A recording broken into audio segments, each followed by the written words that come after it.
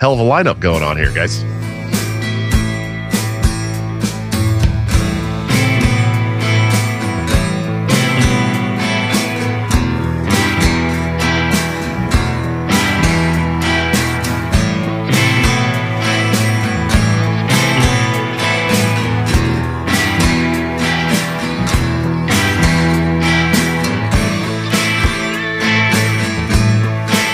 The Union of the Unwanted back. Oh boy, what day is it? It is June 20th, 2022. The state rules, anarchy sucks. Ricky, take it away. Well, just to remind people, I know I do this every show, but some people don't know, the audio version is available on all the podcast apps. So check it out. It's typically within a day or two. It's available everywhere. It's live streamed on Rockfin every other Monday at 7 p.m. Eastern time, and then also eventually available on Odyssey within the week. So definitely live stream or watch live stream if you can, but if you can't, no big deal. You'll be able to find it in other locations. And today we have, and the unwanted.com, you can find all the links there. Today we were going to get in. Well, the world has lots of problems, and there's a lot of different philosophies on how to resolve those. And we kind of want to get into some of those things. And we got Ronnie, who lives in Finland and lives in a socialist country. We have people who have different ideologies in regards to more libertarian views, more left-leaning views. And we kind of wanted to, I guess, try to filter out the bad ideas and challenge some ideas and kind of, try to learn a little bit in the process. So is there anything that somebody wants to start off with, or you want to get into first? Let me just be the first to say, fuck anyone who doesn't agree with me. So you're going to fit in nicely here, Nico. Perfect. I want to say something. So, I wrote a book with Jeff Berwick. He is the founder of Anarchist, the largest anarchist convention in the world. It happens in Acapulco, Mexico. And we go to these conferences and we talk about the idea of the state. Now, we're all born into this world, and in this current incarnation, we're all used to living under the state. And it occurred to me that there's got to be a better way to do things. And you go to these conferences and you hear about these ideas of how to view things differently. How are we going to, how should we craft society? What should we do? Who should be in charge? What are the rules? Things like that. And for a lot of people, it's very difficult to wrap your head around the concept of there not being a state. So maybe the first place to start is to understand or to talk about why the state exists. And obviously we have our problems with it for sure. Is there a version of the state that we can live with, or does it all have to go? So, we've got a lot of different people here. We've got to have to define what a state is, right? Right. I think what we call a state in many countries before, obviously, colonialism, they would just call it a tribe or a region, and they would still have a governance, although it would be obviously different than what we would consider governance today. There was still some type of consensus on how things should be run, and there was a group effort to maintain that. So I guess we would first have to define a state. Right. Right. And we know that when you're in tribes of, when we were a smaller number of people on this planet, we were in tribes and that worked fine. But once the statistical analysis of that shows that once you get above like 300 people, it becomes more difficult to manage this tribe where everybody shares everything and human nature takes over. So how much of this is human nature and how much of this is top-down control being set up by oligarchs that figure, well, the best way to control these sheep is to create a concept of the state and run this with somebody in charge and everybody else following the rules. So I'm interested to know, who's lived in a better system than this current. So like we've got, like you mentioned, Ronnie, living in a socialist country. I live in Florida. Does that count? I like to say I live in cold Florida. I live in Iowa, so it's cold. It's cold. I live in Miami. I live in cool Florida. Not cold, but we still cool. Well, can we find is there anything about the state that we can say we need? we appreciate, we want, or is it, or are we just sort of unable to crack this paradigm because it's just the most familiar one that we've grown up in? I would say that. Oh, sorry. No, please go. Yeah, I would say that, I think a solution that the state can provide is to protect peaceful people against violent people. Okay. If there's going to be any type of tribe, obviously that I would consider that probably number one. And I would think that everybody would agree that, hey, if we had a security force, whether you call it the police department or private security or whatever, that would be, something that the tribe would consider, a function of a state or an organization to protect people of that tribe. Okay. So let me just first talk about how I see power structures forming. And it doesn't matter where the power structures are throughout history, they gravitate towards an individual figure and smaller numbers controlling them, especially when you look at religions and then civilizations built around religions. And then let's get into the oligarchies that we still have, bloodlines, rulers, royalty, and then our system. And I'm glad he said defense, right? After we had defended ourselves and broken away from a ruling colony system, before we had states and what would become states and what we call states, we had sheriffs, right? We had agreed upon rules, and they were the very first infrastructure other than our militias and our military that were governing these rules that then the states would kind of form out of in our modern day view of that. I would just like to say, I don't know that we're in a situation where we are ever going to get rid of said nation states unless it is from a top-down perspective, unfortunately, because there is already an infrastructure network that is well beyond nation states that we see right now in a techno-fascist transhumanism takeover.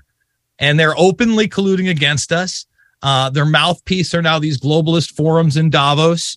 They hid their number one meeting from everybody till the day of in Bilderberg in DC, of all places. So, we're talking about real-based solutions. I think that, unfortunately, we're kind of beyond the solution that we're going to be able to break up the state and we're going to have our own little civilizations and rules.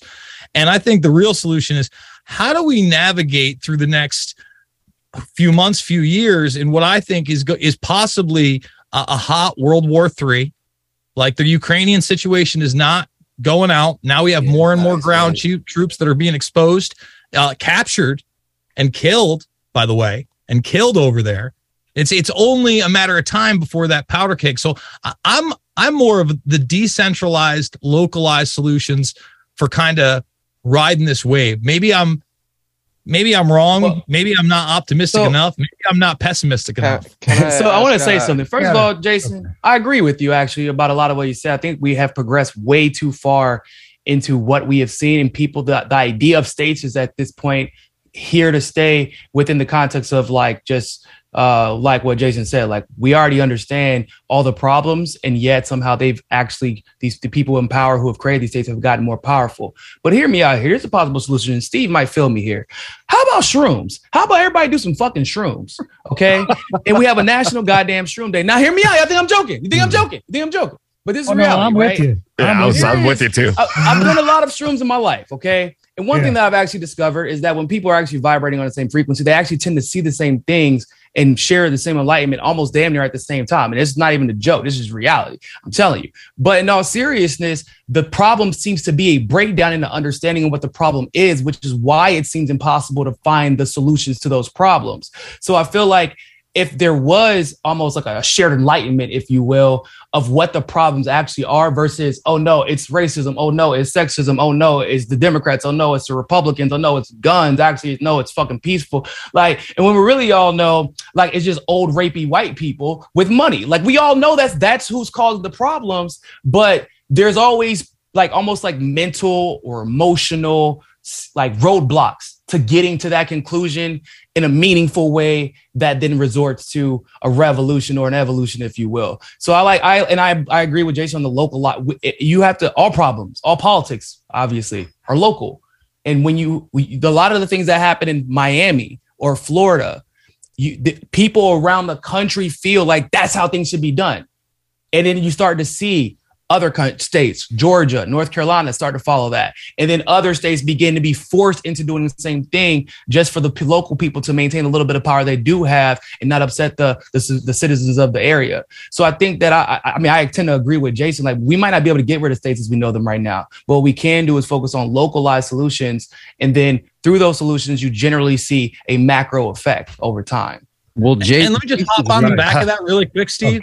Okay. Just really quick. You know, he talked about states, and really the highlight when we get outside of nation states, of states within this country and confine, is that is separation of powers. And it's one of the reasons I moved from New York to Iowa, right? That there were these differences in how the culture was reacting and putting pressure on others. So that's a feature for me in our constitutional republic, that type of statehood, because it is decentralized and it allows the citizenry, in theory, if their vote actually counts and their electorate actually does what they say, to be very different, like a Florida and a Texas and an Iowa and a South Dakota, especially during COVID 1984, Steve. I think I have kind of a unique perspective on this. For you guys who don't know, I'm an anarcho-capitalist, but I'm the Libertarian National Committee vice chair. So obviously I see some utility in politics, and I kind of tend to fall in line with the nullification and decentralization and the local level, like Nico was talking about. I think that the only way we're going to make a change is to start taking over municipalities and localities and nullifying laws. I mean, Jason's in Iowa. Actually, I met you at the RA, the Rugged the Man show, Jason. That was kind of cool. Great show. Yeah, absolutely. In Iowa, they're working on a bill to completely nullify all federal gun laws, right? And that's kind of the way we're going to break up the country. I mean, we may not ever actually break up the federal government, but we're going to have municipalities that are going to be able to nullify. And that's, what the Libertarian Party is now focusing on, is trying to get into these local and state level elections and take some of those positions so that we can nullify bad laws. And I think that's the way that it's going to come about. It's not going to come about by, running presidential candidates and third parties and stuff like that. So, but effective in the past, though. I don't understand. Yeah, so effective. Everyone's done real well with that. Well, we just had a huge change in the Libertarian Party. I don't know if you guys are following along, but we, the old regime is kind of dead now. We took them all out of all their positions of power in like over 40 states, and then the national level as well. And so our focuses are changing big time. And that's going to be one of the focuses. We're going to focus more on taking over localities and municipalities and trying to nullify a lot of those bad laws, and that's really the only way it's ever going to get done. Cause like Jason said, our vote doesn't really count. I mean, let's be honest here. You know that the whole thing is rigged. It's a rigged election system. It's been rigged. It's not, this 2020 wasn't the first year it was rigged. It's been rigged for a long time. We all know that. It doesn't matter whether it's Republicans or Democrats that win, it's rigged. So we have to take over our municipalities, and that's the only way it's ever going to happen. So let me just a whole bunch of different ways to unpack like the first 15 minutes here.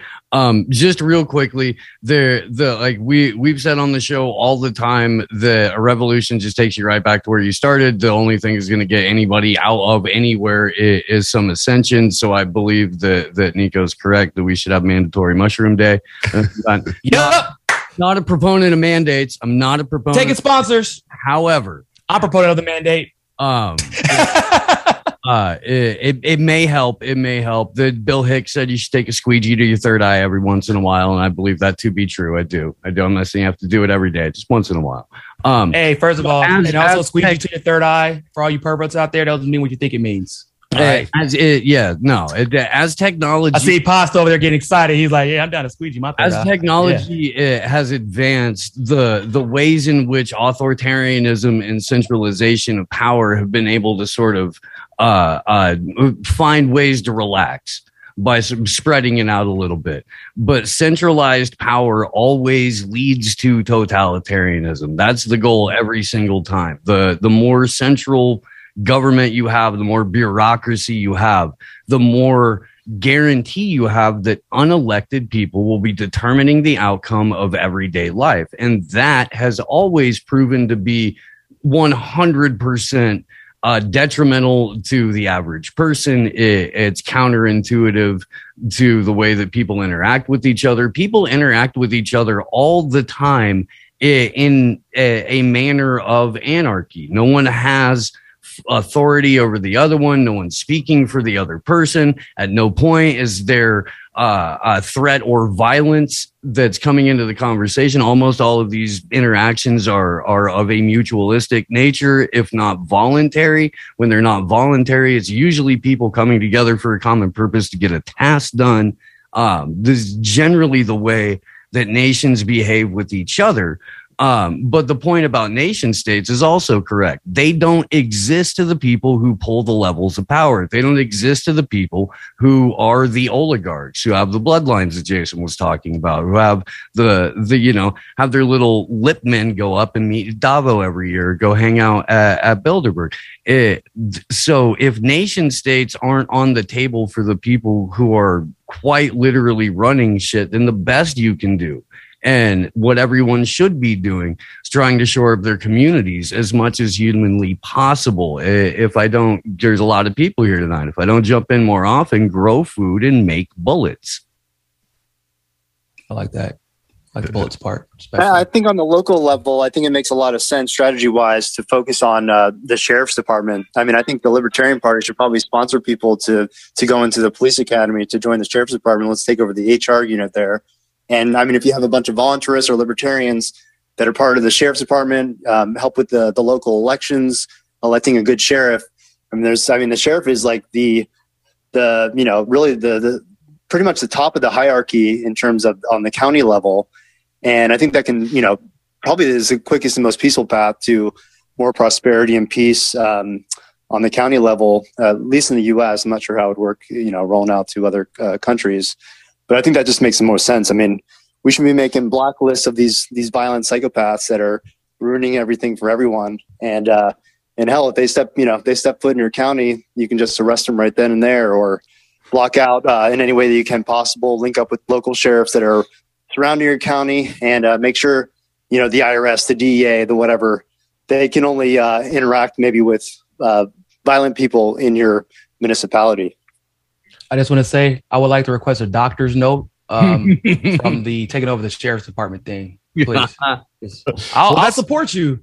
I think that's something that the Libertarian Party hasn't really focused on for a long time. I don't know if y'all know about Broward County Police and sheriff. Oh yeah, they're rough, dude. Rough. These motherfuckers manufacture crack to get back people. Create a lab to sell crack. There are a lot of those.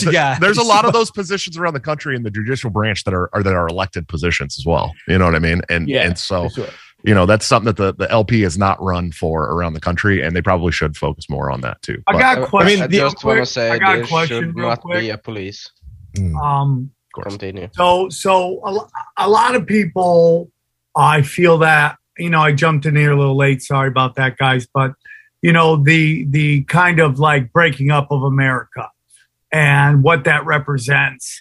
Part of me wonders if it's part of a bigger plan to balkanize the United States, kind of like they did to the USSR, where they broke them down into smaller regions, and then now all those regions are just at war constantly with each other, and that would be a great way to break up the United States. There's so many pussies in the U.S. for that to be a case. Come on, bro. Like, I'll go straight back. Could you imagine New York in constant war? But it's like we have a lot of stuff going on right now.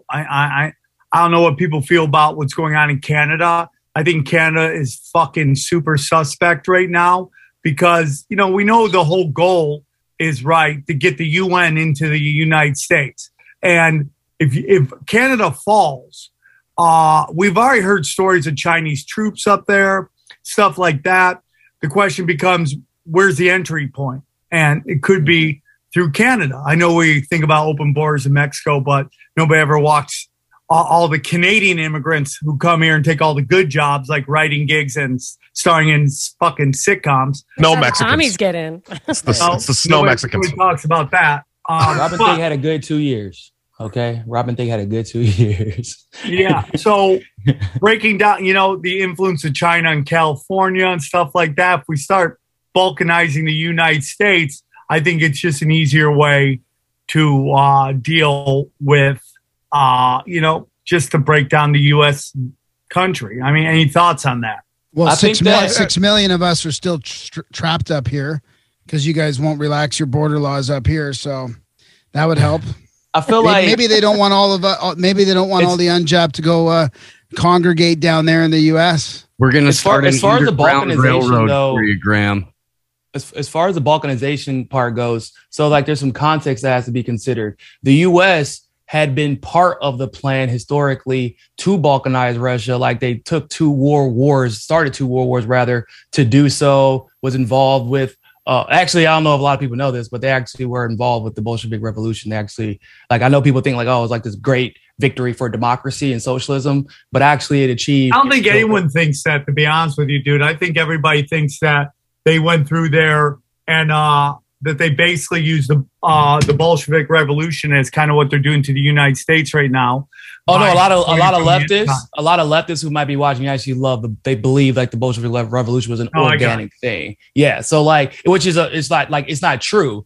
Under the Tsar, I mean, I'm not saying I believe in authoritarian rule, but it's easier to stay a cohesive unit under one ruler, especially whenever they believe that person like deserved to be there, whether it be by bloodline or whatever. But like it's easier to maintain.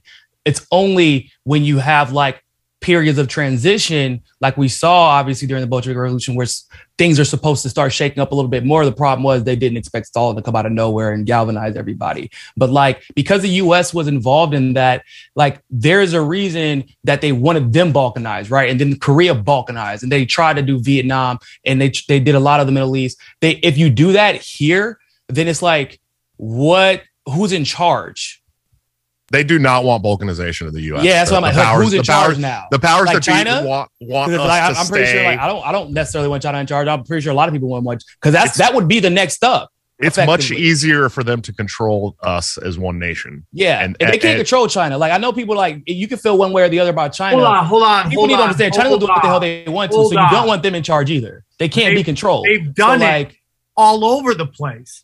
They did to the Middle East. That was the whole point of going into Iraq. But that's not what you're suggesting is that they would do it to themselves.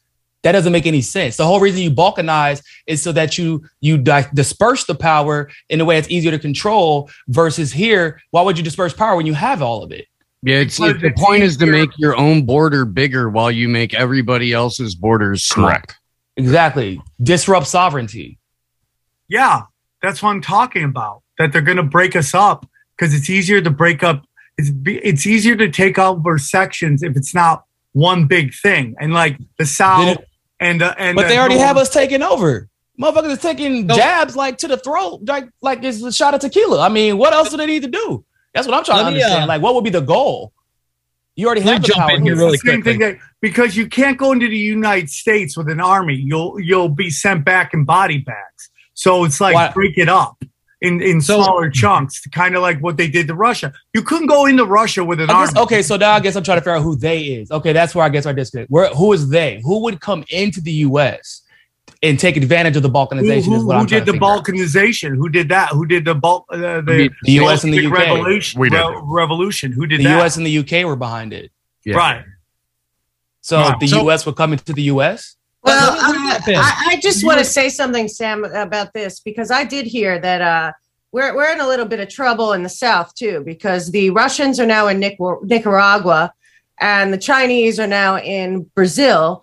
And we have a government that is tempting everyone to attack us. And we have people coming from Canada. There was a big call today with all these sheriffs from the southern border saying that this is happening, and that Jason and I did a show last week. I was saying, I talked to these demons from the IMF that were saying, I said, what, you're here in New York? I said, what, are you here to have a meeting about making America Venezuela? And the guy laughed and he goes, it's going to be way worse than Venezuela.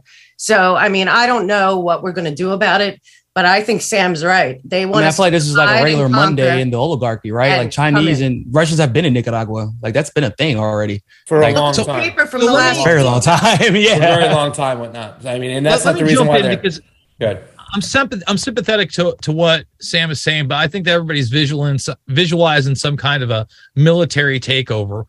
Number one, let's acknowledge something. I'm looking at everybody here. I'm not trying to blow your spot up, Charlie, but you're probably the oldest guy here.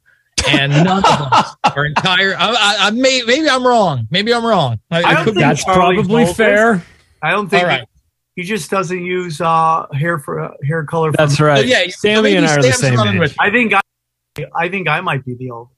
My point is, our entire generation, everybody sitting here, nobody has actually gone through an economic collapse in our lifetimes. Now, that's not everybody. Some people in the second and third world, some first world nations have even fallen under our lifetimes.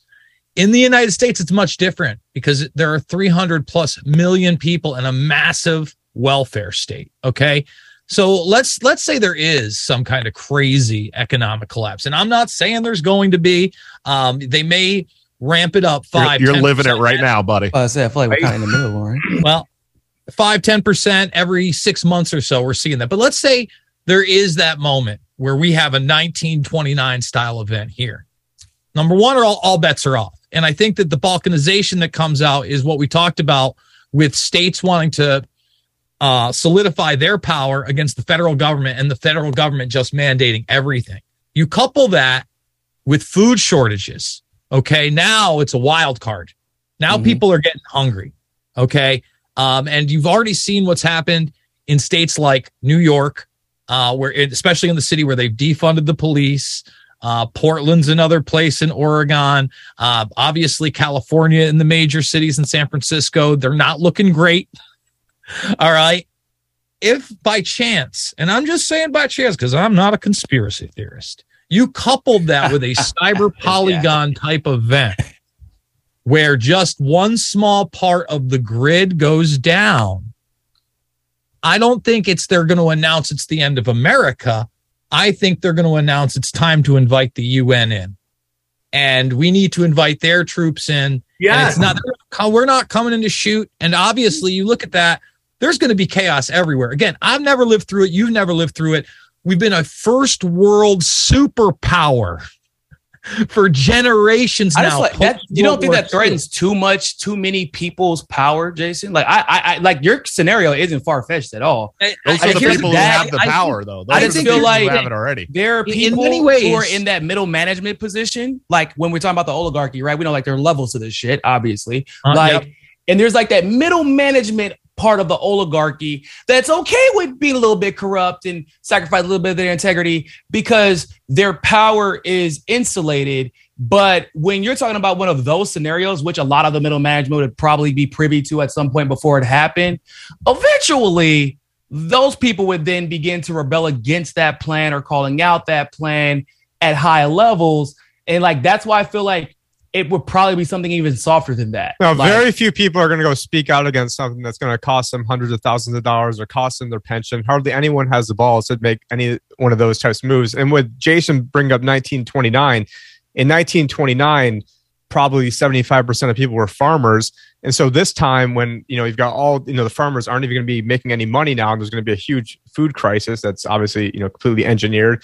It's going to make probably 1929 seem like a walk in the park, and then they're probably going to couple it with a Operation Cyber Polygon to bring in a central bank digital currency. People didn't go through a depression during that time period. I just want you all to know that. I don't know if y'all know, but this is actually a thing. Yeah, and the government actually said black people weren't even humans either. So, I mean, we can't also say that, we're going to use the government to then... You're not. That's what I'm saying. What I'm saying is that because of how they ran their banks and businesses locally, they were able to survive. And so what I'm saying is like Jason's scenario isn't like crazy. First of all, let me just say that it's not crazy, but I just believe it wouldn't look like that in the end as far as bringing in the UN per se or troops. Well, when I say the UN, because that just creates me broad financial. They're not going to come in with UN troops. They're going to get us financially. You create a us versus them scenario that they don't want. They don't want an us versus them scenario. But the moment you bring in the UN, you create that and you create a path of unity that I feel like the oligarchy doesn't want. If that makes sense. And I got news for you. They didn't get rid of slavery. What they did is they just tricked everybody into thinking that we're all free by having I'm black. I've read all the black literature about how they didn't know. They wrote it into the best slave is a slave that doesn't realize they're a slave. And so right now everyone's walking around as slaves, not realizing that our income gets funneled off back to the Federal Reserve, which is a private bank made up of 12 other private member banks. they get to siphon off 6% of all the interest of all the debt. And now for the first time, they're actually starting to lose money, and the whole thing is going to implode. But first, in the beginning stages, the dollar will get stronger. Then through this implosion, that's where they're going to come in, and they're not going to have a one world government by having the UN coming in there. They're going to have a one world government by having things like the Bank of International Settlements and their special drawing right come in, and then we'll still have some American digital dollar, and then they'll tie all the different digital dollars together. Just like in 1956 Bilderberg meeting with Etienne Davignon, they didn't realize that there were a lot of people who were at that didn't realize that they're signing up to be part of the European Union. They didn't realize that all these plans have been, put together back in 1956 at the first Bilderberg meeting. And, and so what they're going to do this financially. It's not going to be coming in through the UN. I mean, the UN certainly isn't going to make it, very far into Arizona to take over New York or some other places. Let me hold on. Let me agree with you, but let me say how they will come in, because you're right. I think it is CBDCs. I think it's blockchain technology. But the reason I bring up the food shortages in particular is they already have their blockchain world food program. You can already watch their advertisements on it. Iran just signed up on it. It's also biometrically involved. Again, you starve people out for a couple months, they'll accept things. So we have to already understand we live in a world not of scarcity, but massive abundance of everything. And all the scarcity that we see in most cases is artificial. Okay? Artificial scarcity. So when all of a sudden these food shortages are here, they're coming in with the solution. And we're going to have trucks from the South America, from Canada, and rooted. And it will be, when I say the UN, no, it's not going to be a ton of soldiers, although there will be soldiers there. It's the World Food Program, man. It's the white hats. They're here to save us. They're here to feed people. And they're going to normalize those situations. Again, I think there's a lot of routes. You look at what they're setting up. They want to go SDR on steroids, okay? And they already had that model through the IMF, zeros and ones. They're already rock and roll. They're already talking about their central bank digital currency being based in Ripple or XRP. In other words, as much as we want, whenever we want, under our full control, with a blockchain algorithm that we can track, trace, and database all the time. Integrated, by the way, into their biometric system for the food program itself. That's what's scary, man. Can I just wanted to jump in and ask Jeremy a question. I don't know if I missed the first couple of minutes. I don't know if people were introduced, but Jeremy is what I don't want to label, but he's, I would say, the kind of classic liberal journalist who writes for Covert Action. I think he's the managing editor of Covert Action magazine online. And his viewpoint of like the foreign affairs, U.S. action abroad, you can see it like with Ukraine, and looks like it's a U.S. action. And so for me, I always think in these very big picture, like it's us versus them, but things look a little different right now when I think of it in that position. And I just thought, it's hard for me to reconcile what's happening out there with the idea that they're trying to break us up in here, that they're creating domestic strife. I agree that they're I think there's definitely some element towards secession, maybe push us towards a civil war and then compromise with secession just to divide and conquer. I don't know, but like it's hard for me to reconcile them wanting to do that here when it looks like they're really engaged in empire building abroad. And I just wondered if we're going to try to get like a left perspective. Jeremy, I know that's like a long and winding question. But I'm a leftist. What you mean? Sorry. On this particular question, as soon as it starts getting into the tomatoes on blockchain, I get it, but like I'm just way down a hole there, and I was just wondering if you could bring it to more old school for a sec. Okay, well, I could offer my perspective. I mean, it's an interesting discussion, so thanks for inviting me. My perspective would be that I think a big problem, the major problem is corporate tyranny and the growth of these huge corporations that have hijacked the state. So the solution would be, I think, traditional solution of trying to either break up those corporations or place them under national democratic control. And that's more what I guess a socialist would advocate for. And I think that's the only hope we have with the military industrial complex. We have 6 major corporations that are reaping a huge windfall off the war in Ukraine and that need a constant enemy. So if that war dies down, there'll be the next war and they're going to trump up the next enemy. And a lot of it is driven by these corporations who spend millions in lobbying, and they buy out. The Congress basically bought off. There was no opposition. I mean, these supposed progressive like Bernie Sanders all voted for the aid package to Ukraine of $60 billion when we need that money here at home. So, I think the left is completely, moribund in the United States. They have no vision. They're focused on identity politics and police brutality. Well, that is a serious problem and issue, and I support those protests, but they need a broader vision, and there has to be a movement to, what I was saying, break up the large corporations or place them under national democratic control. And I think we're living under the era of McCarthyism where they destroyed the left and it's completely, stigmatized, and people can't even think in this way anymore. And so we're lost. I mean, and that to me, it's a rather simple matter of what has to be done, and that should be done in many countries because you have parallel. I think it's worse in the U.S., but it's a similar problem in other countries. So that would just be my point of view. And as far as, I think they are trying to divide and rule. They're stirring up the partisan divisions, and that presents class mobilization. People of the working class getting together. Instead, they think, I'm Democrat, I have to hate the Republican, or I'm Republican. And it prevents people from coming together to seeing their mutual interest in challenging the oligarchy and forming a successful social movement that can do so. But they deliberately balkanized the population and they brainwashed people through the media, as most of you know here. So I did. This is my time. I agree with you, but as you are a lefty, I have to ask you how big a lefty you are. Let's say I had a baby 4 weeks ago. I paid $155 for 3 nights. And then you say, oh shit, that's fine. Then we go into, if you read Charlie's book, Nothing is Free. And I made just under 35,000 last year and paid 10,000 in taxes. I think it's almost over 1/3 of my money. And in the shops, we have a standard 12-13% tax on every grocery. So basically 60-70% of my money goes to the government.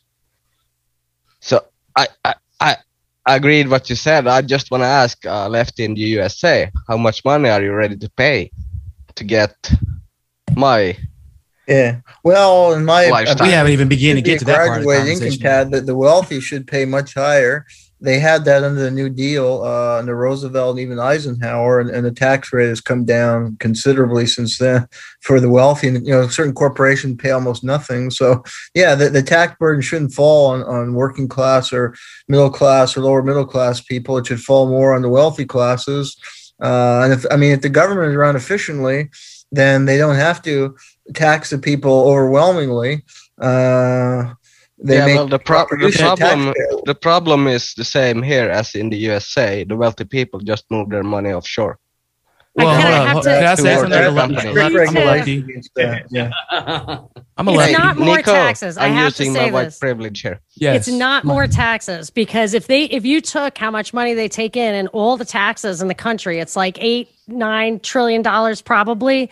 You could literally write a check from like a $30,000 check to every man, woman, and child below the 50% income level. It's not a problem of the taxes. We are taxed. There's enough taxes collected to do. I would say the majority of upper middle class damn near give 50% of their income to the taxes. upper middle class is overtaxed. The idle rich pays zero income tax. So you take the professional class who pay for school till they're 30.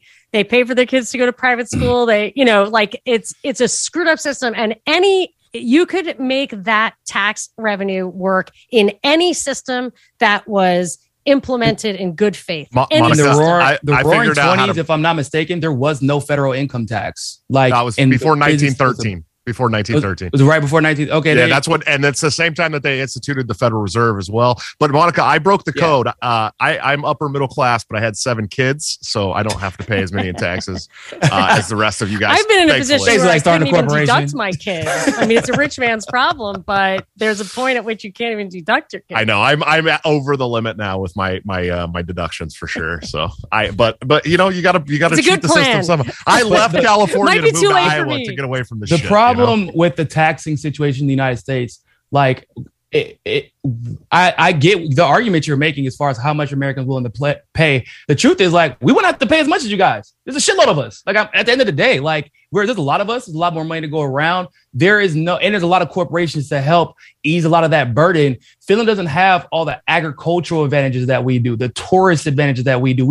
So we know for a fact that it has nothing to do with taxes right now.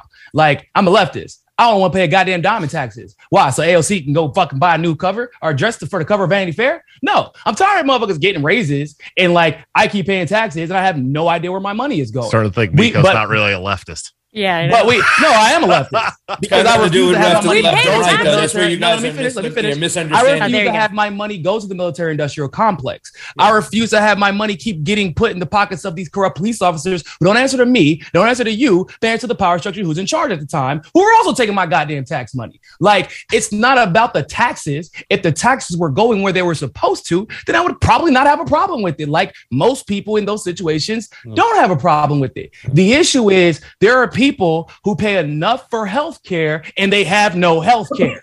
Like, that's my problem. There are people who, like, we have situations where I just went on the show the other day. I found out that every single school that allows teachers to carry, like, have never had a mass shooting, have never had a school shooting, right? So why are we have situations where you can have classes, you can have weapons, you can have proper protection in these schools, but they're not happening? Like, you have so many instances where the money, if used in good faith, like the woman said, was being spent the right way. Like, we wouldn't have any of these issues. We wouldn't even be here right now. We would be perfectly fine. I wouldn't have anything to argue about. You're not a lefty. But, like, it's not being spit correctly. You're not a lefty. I got it. Nico's a Jimmy Dore a leftist. The good guy. No. Pause. Jimmy Dore is a Nico House leftist. Hey, let's not get it twisted. Can we get beyond can left I just and right say, for a a second? European lefty don't use guns, don't want to have guns. No, I like guns. Will never allow citizens to have guns. So if you think guns are allowed, you're not a lefty. No, so Black Panthers aren't leftists? I don't give a shit what organization you're calling out. Black Panthers were like that's an insane concept for people that literally used to teach people how to grow food. You come to terms what a European lefty is and what your lefties tries to get in your country. I actually don't care about the concept, like whatever the word is. Like, I don't care about the category itself. I'm just like baffled but you at don't the idea understand what the European left we live in a strange. How do we go from anarchy versus statism to bullshit leftist versus right when it's all fake to begin with? It's kind of the same liberal means nothing. Guys, everybody's talking over each other. People have to listen to this. Let's not talk over each other. Tim and then Nico can respond. Go. Yeah, a classical liberal versus a liberal of today means nothing. And so we're in this fake left-right paradigm, getting everyone. So instead of anarchism versus statism, we're now arguing about left versus right. When if anyone hasn't figured it out, they're all owned by the corporations that are all the same at the very top. And so we're all just wasting everyone's time, talk about. So I don't think the conversation that we're having necessarily is like separate from anarchism versus statism. Like, that's my point, I guess, is that, like, I am for the decentralization of the state, and I am for anything that empowers people to decentralize the state. Like guns, at least in the States. I can't speak for Finland, but I know here, people with power seem to kill without retribution, and those who do not have the power to at least convince you might, who knows, maybe you can kill me if we have a quick draw McGraw. But, like, you're going to have to think about it twice because I got one on me. Like, that for us is empowering, and anything that empowers the proletariat, in my definition, is what you would call quote unquote leftist. I don't really care about these like archetype categories of if you're a leftist, you can't believe this, you can't believe that, you can't believe it. No, I believe in the idea of empowering people versus not empowering the state. Like, and that's where I'm at with it. So any solution that empowers people, I'm always for it. I agree with Nico. I think labels are kind of silly. I'd rather talk about individual ideas, and then we can implement the ones that make the most sense. But let's go to Pasa. I know Pasa wanted to say a couple words, and then maybe go to Chuck next because he hasn't had a chance to talk. And let's get into any of this stuff or move it on to another topic. Anything you have in mind? Well, why don't we just pass it on to Chuck? I had something to say about 10 minutes ago, but no big deal. I'm just listening and grabbing everything. And when I have something to say, I'll jump on in. I'll let Chuck go ahead. Well, it's interesting to me that the topic that was offered here was about anarchism versus statism. And what did we wind up devolving into? And some very smart people, and by the way, I agree with about 90% of what Nico said. But anyway, I don't know if that puts me on the left or right. I really don't care. Got to tell you, but and Nico knows I love him anyways. Okay. Deal is, why is nobody even discussing the idea that this is about hierarchies and the structure that begins long before these organizational principles, and we start arguing about who should be in charge? Well, why does there actually require a hierarchy? Okay, why is that required in this discussion? You want to reorganize society? You're not going to do it by just, shifting around the parts of the matrix, okay, that you don't like. Okay, you can create a new game out of it, but you're still in the game. Mm-hmm. We have to approach this from a different angle in my mind. Now, maybe I'm just crazy, and that's always a possibility. But, when I think about this, I say to myself, look, it's always an argument over who should actually be the leader. And on the more extreme ends, it's like, whose version of authoritarianism do you like better? Okay. You hear the guy from Europe saying, well, no guns. You can't have guns if you're left. Why? It's a tool. Okay. I'm not worried about it. I'll tell you what, though, if people collectively got together in an area and said, we don't want guns in our area, I got no arguments there either. The will of the people, which should always be shifting based on the needs of those people, is what should have supremacy here. Now, how do we get to a structure that addresses that properly? That was supposed to be the structure in the United States. It has failed effectively. We don't have that situation here. Okay. It's very much an illusion. People want to talk about the money. The monetary system is going this way, that way, the third way. I heard that and I'm shaking my head. And you know why? If you think for a second that there's really any difference in the dollar versus the yuan or anything else, well, then how is it that a computer can instantaneously translate it from one to the other? It's not an issue. There is a universal currency. It's called digital. End of story. Most of what you think of as physical currency doesn't exist anyway. Hasn't for a long time. These are not new things. The divide and conquer strategy that's been absolutely implemented across the board in the U.S., yeah, that's also not new. None of this is new. And I don't think it's about some great grand thing that's about to land on us. I think it's all about maintaining the control that has been there. And you know what? The majority of us that are arguing over who's in control don't even know who's actually in command of the things that actually change our lives on a daily basis. Who actually controls the systems which make those exchanges that make it so that it's irrelevant as to what language is printed on a piece of paper somewhere when that piece of paper doesn't exist in the first place. Sorry, I'm banging into my microphone because I'm not usually on video and stuff and try to get it out of the way of my face, and I don't care usually. But this is the thing. We got to break this down into smaller pieces because society was not always organized this way. I'm not saying it was better. But what I'm saying is that there are other possibilities here, and looking for another hierarchy and looking for another system of control is all I keep hearing. Maybe I'm translating this the wrong way, and maybe it's because I've been sick lately, but gotta tell you. Let me say this much. I'm gonna piggyback off of Chuck over here and would say this right now, that I think you hit it on the nose, because everybody talks about what ism is the problem. Is it communism, capitalism, socialism? No, the problem is elitism, right? No matter what system you have, you're always going to have a ruling class that is going to try to maintain power over the small amount of over the large amount of people in which they control. And, I mean, that is what I think about daily is, okay, no matter what system you're in or what system you like or approve or whatnot, when you go down to the global south, when you go down to Nicaragua, when you go down to Colombia, you see people with this collectivism, okay, usually in the form of socialism, but if it's all economics and it's all geared at taking the people in charge out of power.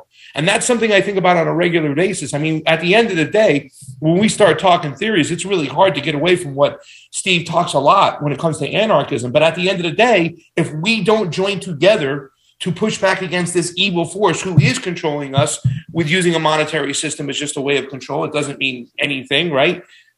That's what we need to think about at the end of the day is how do we get rid of this evil freaking empire that's holding all this power over us? So there has to be some form of collectivism, right? Yeah, but it's also going to take a form of coming together and agreeing with people. Yeah, but my point is how can you come together if you have no catalyst to make like people like so for example, obviously, I don't know, I'm married, everybody. Okay, so I'm married. Like I didn't just decide like I'm going to marry Susana Diosdado. Like when I was 8 years old, I saw her across the hall. I was like, damn, she fine. I had to get to know her a little bit better. Then I got to know her a little bit better. I was like, you know what? She's got a pretty solid head on her head. You know what? Let's get married. Obviously, a little bit more complicated than that, but there was a catalyst that led to the situation I'm in my relationship. Just like there has to be a catalyst to like some people band together to survive. Some people band together to get an advantage. Some people band together to get 4 rings like the Warrior. Like you need a catalyst. And our catalyst right now, in my humble estimation, is probably education, which is why you see them working so hard to censor the shit out of everybody. Because they understand that one thing can change everything, or else they wouldn't spend so much of a concerted effort trying to get it done. Like the censorship has been insane. And the level of effort they're putting in to prevent education from happening probably lets us know the solution to the problem we're talking about right now. See, the only problem with what you just said, Nico, is this. Your wife already existed when you found her, right? we need to invent something different here. We need to invent a different way of viewing this, a different organizational principle. It does not exist as it's. So we don't have all the power of we don't have collective power to do so yet, or collective brain power, in my estimation, to do so yet, because we're not operating at a full capacity under a unified front where we clearly know what the problem is. People are arguing about different problems, so they're presenting solutions to problems that aren't actually problems that aren't as big of a problem as they think it is, and then completely ignoring the major problem. Like that's the problem, is that everybody thinks that we have different problems. I can almost hear Steve yelling parallel structures. I mean, there is that we've already solved almost all of these problems. All of the things that we need to do, we've all already done at some point in our lives, or at least most of us, and people have done throughout civilization. We need to be waging economic warfare on these people. Everybody here has identified the problem correctly as international bank settlements, central banks, and the way that everybody here. That's what I'm saying. Yeah. So we've identified the problem correctly. We've also identified in our own lives a number of different ways that we've tried to get around that problem. Some of them more legal, some of them, let's say, extra legal. But we've all done that. Something, the during lockdown all over, while small businesses were being shuttered left and right, those business owners said, "No, fuck it," and they took their business outdoors. And they found whatever way to whatever currency they'd agreed upon, in order to exchange food for currency. And they did that to the point to where they were able to gain some concessions from their governments, respectively, when the governments relented on the lockdowns. Now, and that's just one. But they agreed on the problem, though, right? They all agreed on the problem. Well, they all knew what the problem was, and they all kind of came up with the solution. You get what I'm saying? Like, we all might know what the problem is, but then what happens when we use our platform to try to tell everybody else what the problem is? You get censored, you get demonetized, you get shut down, you lose your channel, you lose a Twitter page, you lose your livelihood, your family can't eat, et cetera, et cetera, et cetera. So, like, it isn't that we don't understand. It's that every time we try to get to the point where those restaurant owners or those small business owners we can't get it out. That's the issue. So we have to figure out that problem.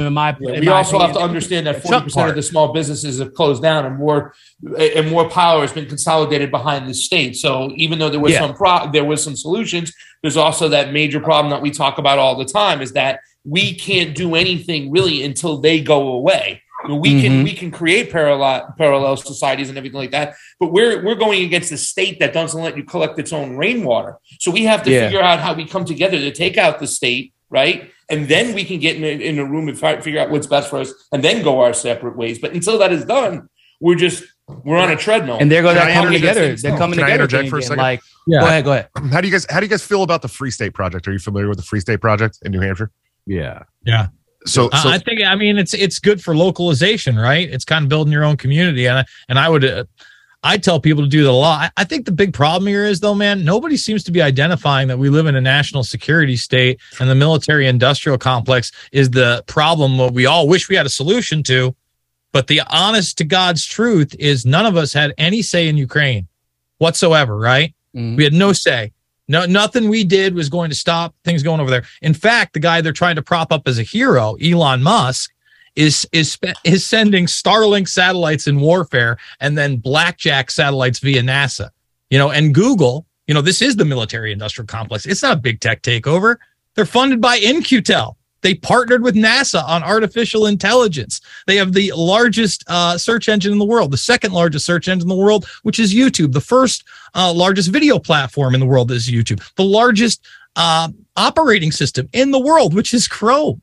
And then they can censor you and say, we're a company. You know what I mean? So seriously, how do you stop that military industrial complex that has now just mutated in exponential lengths since it was warned about via Eisenhower in the 60s? Isn't that the real problem? Because if we're talking about information warfare, that's their tool. Like, we're talking about a big tech takeover. It isn't a big tech takeover. All right. You look at Google, it is the government. Same with Twitter. Elon Musk's leaked footage. He said, you know what? We need freedom of speech, but we don't need freedom of reach. So in other words, fuck you. The algorithm's still going to play against you.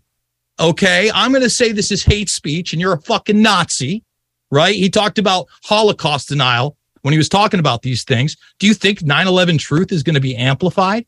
Do you think the other side of the story in Ukraine is going to be amplified? Of fucking course not. He's a military contractor.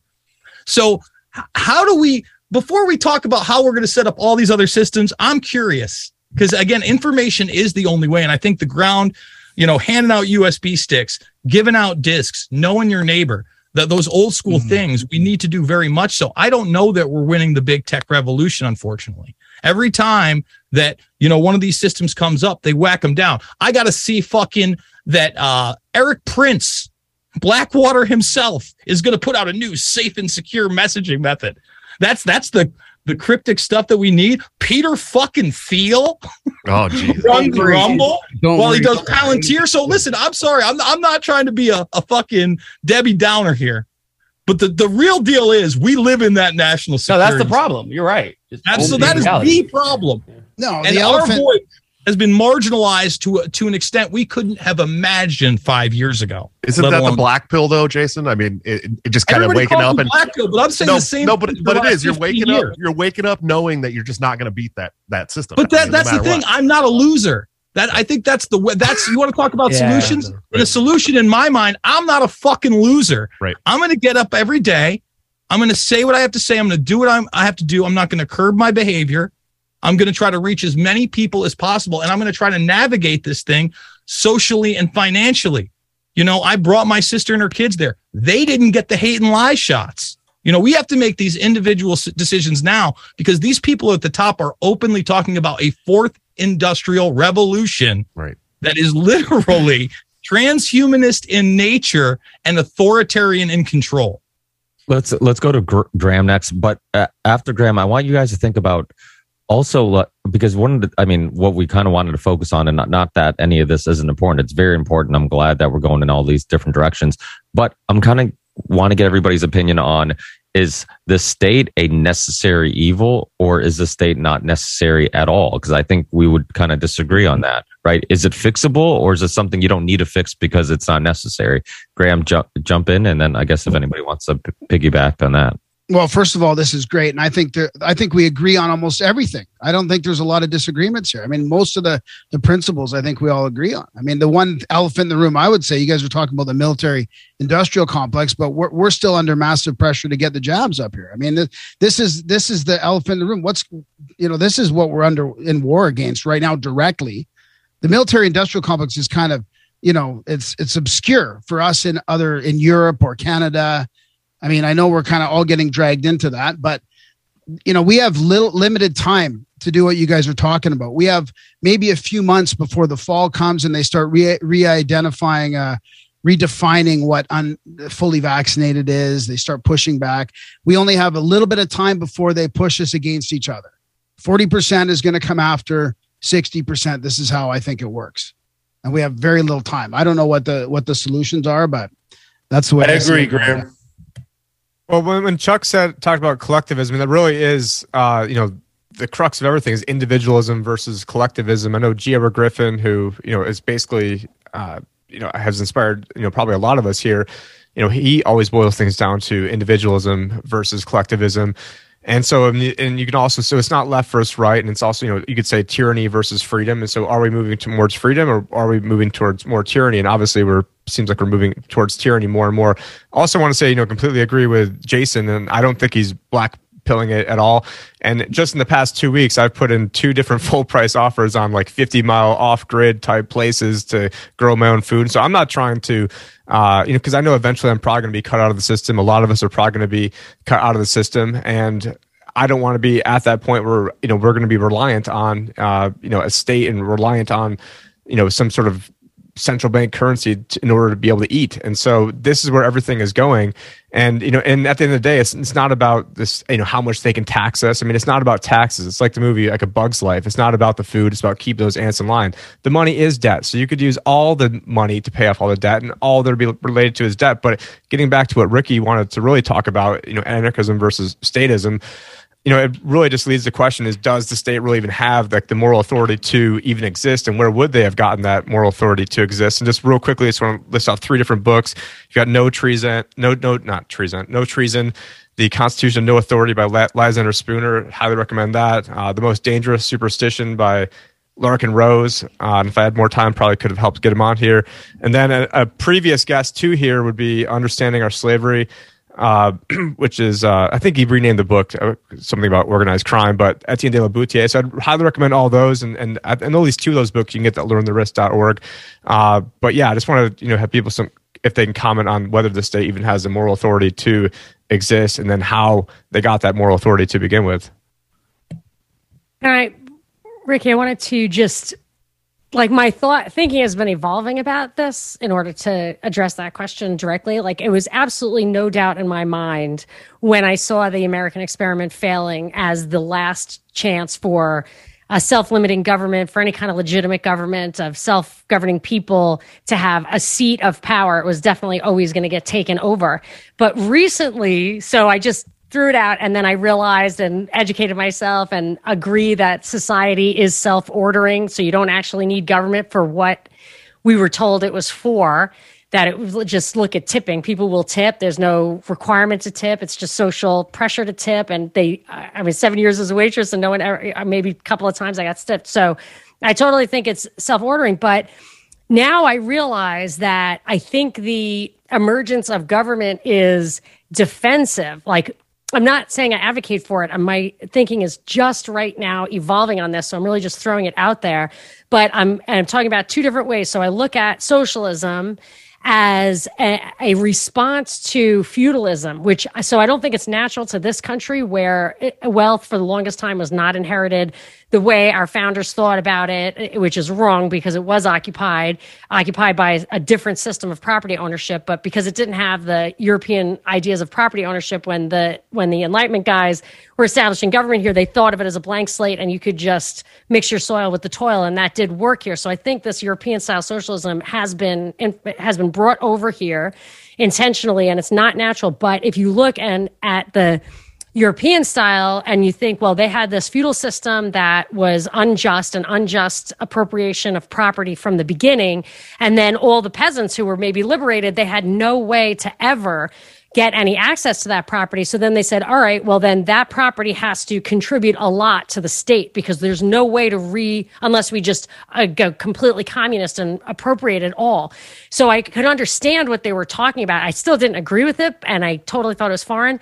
But now that we see this pathocratic government saying, if you ever talk to Pete Q, he'll kind of clarify it for you, that there's this pathocratic government that is literally trying to hurt kids, say. They're really trying to hurt kids. They're trying to educate them in a way that they want to actually mutilate their own bodies.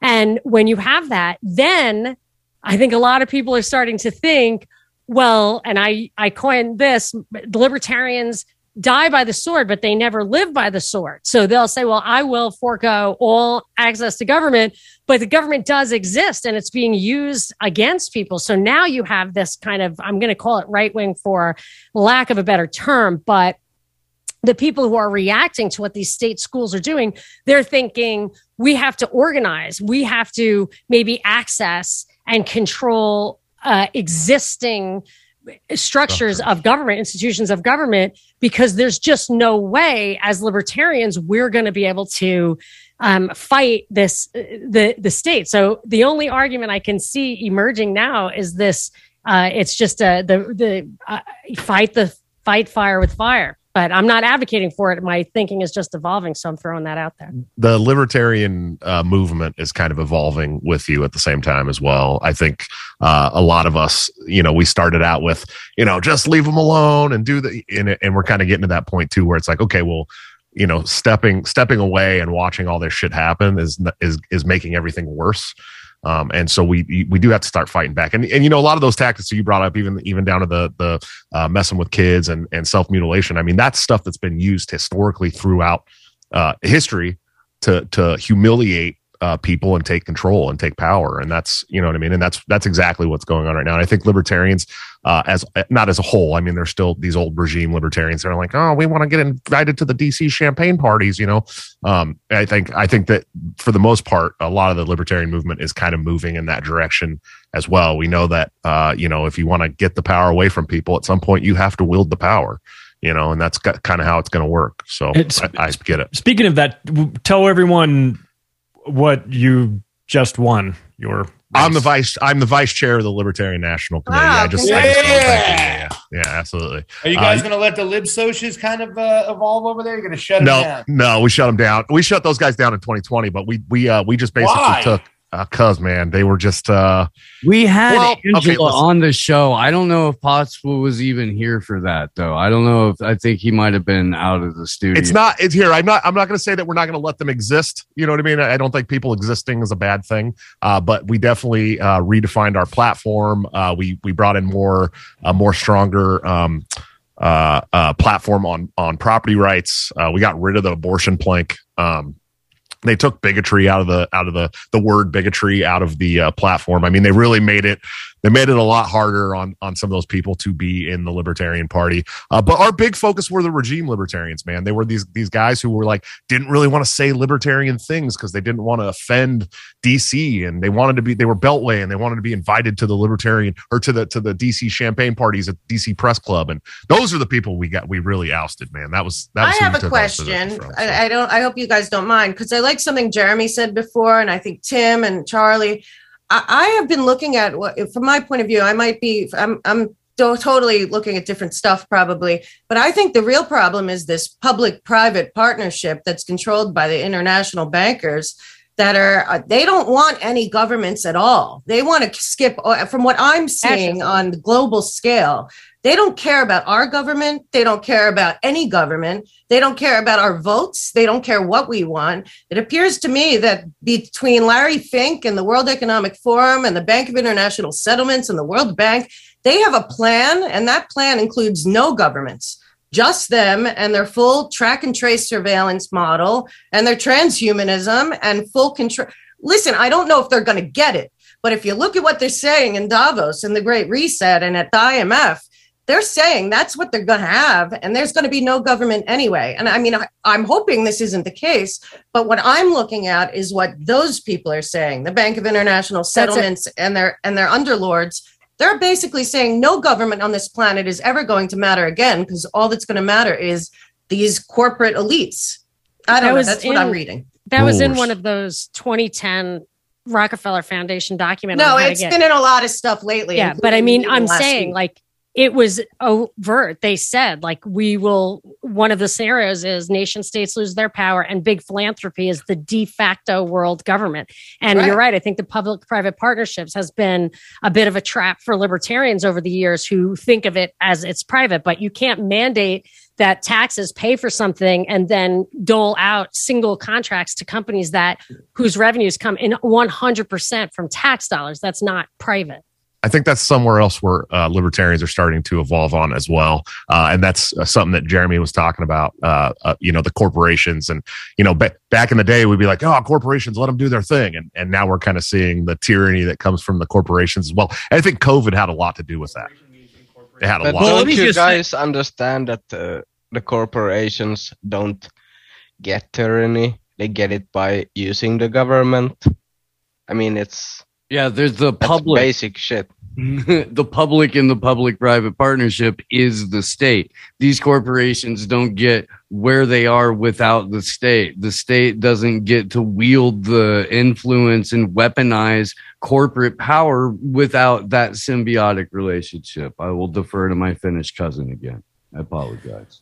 I think one of the biggest public-private partnerships that's emerging that almost no one is talking about is these NACs, or it's natural asset companies, which is basically the Rockefeller Foundation mixed with the New York Stock Exchange, where they're going to basically have a public-private partnership of the entire environment, all for climate change and trying to save the environment. So I think that's one of the biggest things, on the horizon. And to Josh, it's great to see that it's funny because I have Josh Sigurdson over there, but I mean, Josh Smith, it's great to see that the LP is libertarian again. I was actually making shirts like that about 6 years ago. I was a delegate last go around and actually wrote in Kanye West because I figured that would piss off the most amount of people. It would piss off all the anarchists for even voting. It would piss off the libertarians. I remember, Tim, we've talked quite a bit, man. Okay. Yeah, I was happy to see you here, honestly. But nice seeing you again. Yeah, thank you. My personal opinion on this whole thing is that, when fascism comes, it won't be in the form of somebody with a funny mustache doing crazy hand signals. It will be in the form of a corporation. And, and that's who's taking this lobbying is controlling everything. We have a banana court where these judges aren't following the rules of law. I mean, I live in California where a judge forced California to pay the rates to Exxon back in the day, even though they lied on all their numbers and statistics to get the contract. And he still enforced the deal. So I do think corporations are a giant problem, and they're only getting stronger. And like anybody who doesn't think that the people who have been going around destabilizing, the rest of the world aren't going to do it here and aren't doing it right now is somewhat naive. I mean, the people who run the country aren't necessarily proud to be Americans, right? They're globalist elites, and they're a small group of people who want world domination, and they're all actors in this haunted house we live in. And their whole job is to make everybody broke, sad, angry, full of anxiety, and own everything. And if you don't play ball, they'll shut you down. They've said this in a million different documents. We all know it is. They put out a video saying you're going to own nothing and love it. That is the future unless we all come together and we push back. Is the state a necessary evil? don't know, man. I don't know. I would think like it would be great if people could just regulate. I just don't know. I mean, you're going to, and I would love to talk to Joshua about this, hear his opinion, is that there is always going to be mega rich and super psychopaths and incredibly smart that are always going to figure out a way to game the system. How do we push back against that in a completely open system? I know anarchy doesn't mean no rules, but it means no rulers, and I'm totally cool with that. But what are the checks and balances we can do if we don't have a kind of centralized thing? Which I'm open-minded to anything, dude. Sure. At this point, anything's better than what we got. Right. Well, and that's that when I was talking about the black pill, Tim kind of brought it up, and Burma said, and to me, black pill just means you've understood that you can't beat the system no matter what you do. So start coalescing in New Hampshire. You know what I mean? That's kind of what black pill means to me. But I don't know. I don't know what the answer is. But let me say this, man. I disagree with that because I'm out in the streets and I'm trying to have my voice there, and I go to events and I try to put this out. For instance, I think human beings have great power, right? And one of my biggest videos ever was back in 2012 when they decided, hey, we're going to institute the body scanners here in Albany, New York. And now they're almost in every place. And most people don't even know that you can still opt out and do a pat down. I opt out and do the pat down. I also brought attention to, hey, maybe you don't want to get body scanned. And maybe these things aren't the best thing since breakfast in ever encroaching surveillance state. When you talked about, for instance, being in a fascist state, we're already in a very techno-fascist state. Google is a Trojan horse civilian system. They want us to enter, and I want to get to the World Economic Forum in a second because that was brought up in governance. This is a 2001 document. It says the IT era ends in 2020 and the bio-nano era begins in 2020. And then a bunch of people, billions of human beings, got injected magically with bio-nanotechnology. Not just me, magic. Not me. Okay. The warfare document it lines up 20 plus years. Now, when we talk about governance and what they really want for us, highlighted at this World Economic Forum was two different workshops on the metaverse. This is that techno-fascism with these elites, with these banking representatives, where they are going to move from theory to practice, okay? And metaverse governance is a large issue, as well as economic and societal value. When you listen to these people, they start talking about stakeholder capitalism, tricking the individual into believing that they are now part of this system, and societal value is based on how good you are and what your carbon footprint is. It's all about sustainability. It's been laid out. And this is that transhumanist fourth industrial revolution where they want to make you believe at the end of the day, you're going to upload your consciousness to a wonderverse while they cull humanity. Listen, if that's the black pill, if that's the dark reality, I want to clarify. I wasn't saying that you're black pilled.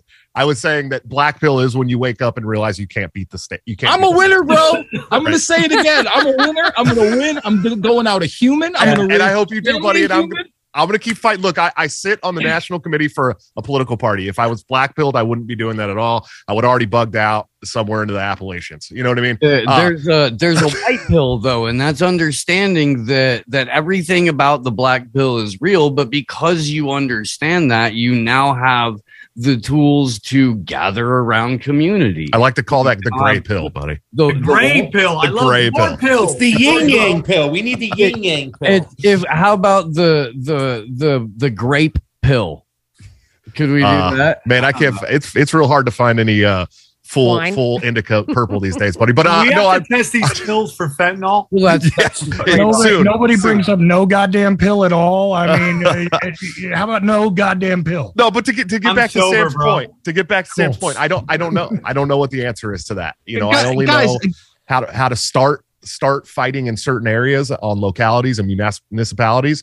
I don't know that we will ever beat them. And that's, maybe I'm a little black pill. Can I just say something real quick? Because I know it's very easy, and I'm not saying anyone here is black pill or not black pill, but I personally believe that what is being presented in the news and what is happening, in my humble opinion, on the ground, not everywhere, not all the time, but more and more it grows like a like a urban sprawl in a weird way. And that is that I think we're winning. I think we, the content creators, have been winning this war. Again, everybody's laughing at me. I get it, but we're winning this war against the legacy media, man. I mean, we just see little things happening more and more. They keep wanting to bring back masks. Everyone's pushing back against it. They try to push monkeypox. Everyone's like, go fuck yourself. Okay. And this trans swimmer can't swim anymore. Little things, people are waking up. It's not happening overnight, but I do think people are waking up more and more, and they're seeing that the biggest thing we could do is show everybody that you're not alone. We can't wake them up. They can only wake up on their own. But when they see other people aren't afraid to express their truth, and that is that this government is ran by satanic pedophiles or whatever you want to believe, okay? They're not afraid to say, yeah, man, I think that's right. And then you see people saying it more and more and more. I can't tell you how many people got the shot, got the booster, and now are like, fuck that, I'm never doing that. I feel like shit. Not all of them. There's still people who choose to wear a mask on a plane. That's their choice. And I get to know who the dum-dums are, okay? Oh, yeah, it's like it's a scarlet letter, man. I know who the idiots are. Thank you. But I think we're winning. I mean, I know Monko's smiling like you're a crazy person, but I really do believe that we are winning. I do. That's just me. Well, okay. This is what I want to Feel know. free to beat me like a pinata. No. It's just, I know that people are waking up, but I'm not sure that what we're doing here is, the left and the right. Yes, we have an ideological difference. When push comes to shove, what's the basic premise of society? What's morally correct? What's most effective?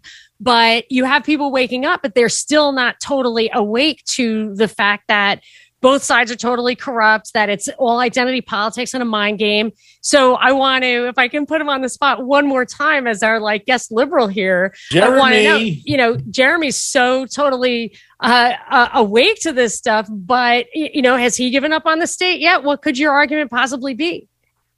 Well, I haven't really disagreed with much that was said here. I mean, I agree that the state is inherently oppressive. I agree that these hierarchies develop in almost any system.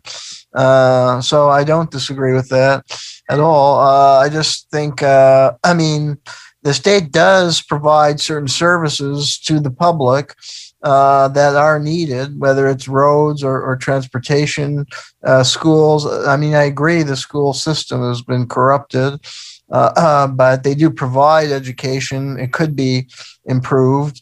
They do provide health care. They can, in some states, do provide free universal health care, like Canada has a reasonably good system because I live there. So they do provide police. Now, as much as the police are oppressive, we still do need police. There are robbers, there are domestic violence, there are murders. You do need the police for that. You also need national defense. I mean, we're organized into two nation states, for better or ill. So we need protection. So who else could provide that? So to me, although I agree, the ideal would be more decentralized model, and if that could be achieved, would support it. It could be strive for. But the challenge would be for social movement to try and humanize the state, like in ways we were saying, to get them to spend the tax dollar on human needs, social welfare program, instead of out of control police, military industrial complex to place large corporation under national control to break them up so you could have a more functional democracy. It may not be perfect. So I think there are degrees of oppressiveness. Even in the U.S. history, there were times when the state worked more in the interest of the public, like in the media post-World War II era with the New Deal. You had some constructive social program that were developed that did improve quality of life for people. There were, for a brief moment, there was hope for a peace with U.S. and Russia. There were some progressive elements within the Democratic Party at that time, I think led by Henry Wallace, who was pushing for cooperative policy between the U.S. and Russia that would have led the way to a more peaceful world order after World War II. Unfortunately, he was ousted in the coup d'etat, and Harry Truman took over. So I think if there was a more powerful social movement to rally behind some of Wallace's principles, the government could have behaved in a more humane way. So I think that's what people could try and do. I mean, we live in a nation-state system right now. I agree it's not ideal. There are better potential models, more utopian system, I hope, would come to light if one is utopian or just better system. But we do live in that system right now. So I think social movements should try and humanize and democratize the government and develop a movement to challenge the military-industrial complex and other ways I was suggesting. So now that's just my point of view. I think others have good ideas here. Can I ask you, Joshua, how would one government implement the utopia? Like you said, now we have nation states. We don't want that. You said Joshua. Were you talking to Jeremy? Oh, Jeremy. Sorry. Okay, sorry. I was still triggered for what I'm saying. I would like a better. I mean, there could be a more decentralized form of government could eliminate all forms of tyranny, as some were suggesting. But right now we have a nation-state system, so we can. The best maybe. I mean, we could try and develop alternative approaches and work towards that. We could also try and mobilize to democratize the system we have right now. We live under and democratize the government. That's what the right in USA have tried to do. They tried to democratize the Middle East. Like that's what they did. I wouldn't advocate for that. No, democratize your own government, not promote imperialism. Because imperialism is driven by corporation, capitalist interests and military-industrial complex. That's what you want to fight against. I mean, democracy has to come from within your society. People, whether on the local, state, or national level, getting the government to actually work for them. Getting actual people who represent their interests. I mean, the American system has 3 branches of government. So, at the local level, getting actual elected officials who will fight for the interests of your people to get the projects you want in your community. Good funding for education. Instead of spending all that money to invade the Middle East and to promote imperialism abroad, to have a government that actually works in the interests of the people. Jeremy, can I ask you something? How? And this is a legit question because sometimes I think there are parts of government that might be great too. But how do we cut out corruption out of the government? How do we stop these politicians from just taking all this lobbying money and voting against our best interests? Like right now, there's a lot. Listen, no country is perfect, and no government, no way of governing is perfect. There's things I would take from one place and a little from another place. Like I would love to do a no confidence vote on half these people in Washington, D.C. I'd love to be able to no confidence open up a vote. Now these guys, I'm in for 4 years. It's like, now I know why women go nuts with guys who just say whatever, they have to get laid, and women just go, oh, well, you guys are all liars. And I get it, because that is running for office. They just tell us what we want to hear, and as soon as they get in, they just go the other way, and they drive us crazy because there's no way to checks and balance that. We need to figure something out, because right now, being a scumbag, being a liar, selling out your country, none of that is at all punishable. I mean, it is, but nobody's getting punished. So how would you do that? Well, I think one way is to try and get money out of politics. That's important. Because politicians are easily corrupted by money through the current campaign finance structure. So that's one thing. There are other ideas that can be put in place, including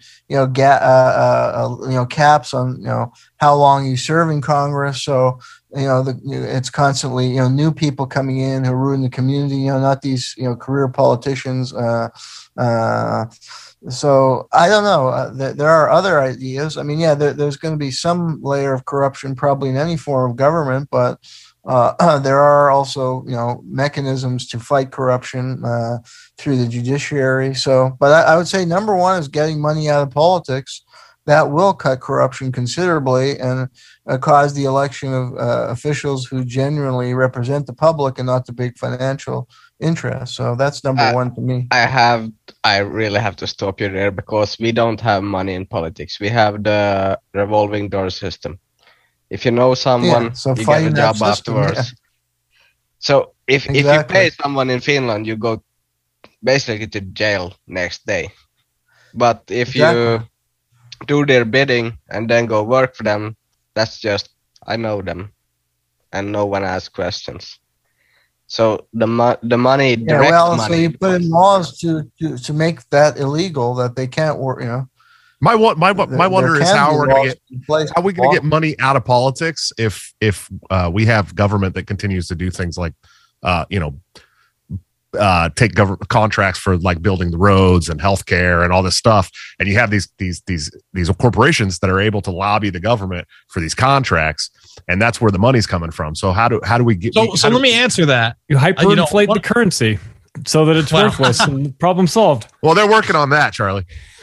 So first of all, I think that modern day lobbying, and I like to call it Roger Stone lobbying. It's one of my biggest beefs with Stone. It was him and his cohorts that kind of made this system where now corporations were people in government. You could set up all these different PACs because that's another way that they corrupt government.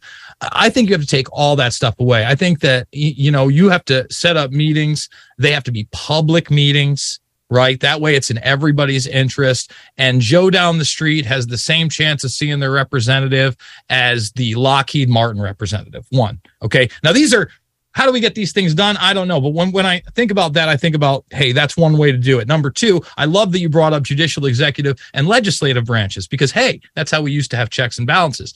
The problem with that is post-World War II, we had an executive within an executive, and things began to become born classified. And all of a sudden, the OSS was the CIA. And all of a sudden, we had black sites like Area 51.